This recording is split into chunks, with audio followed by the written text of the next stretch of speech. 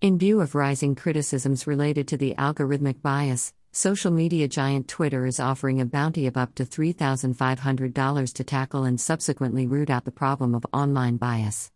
The intention is to reduce unequal treatment based on demographic differences, caused unintentionally by machine learning models. This initiative is a part of Twitter's algorithmic fairness initiative to be neutral and equitable.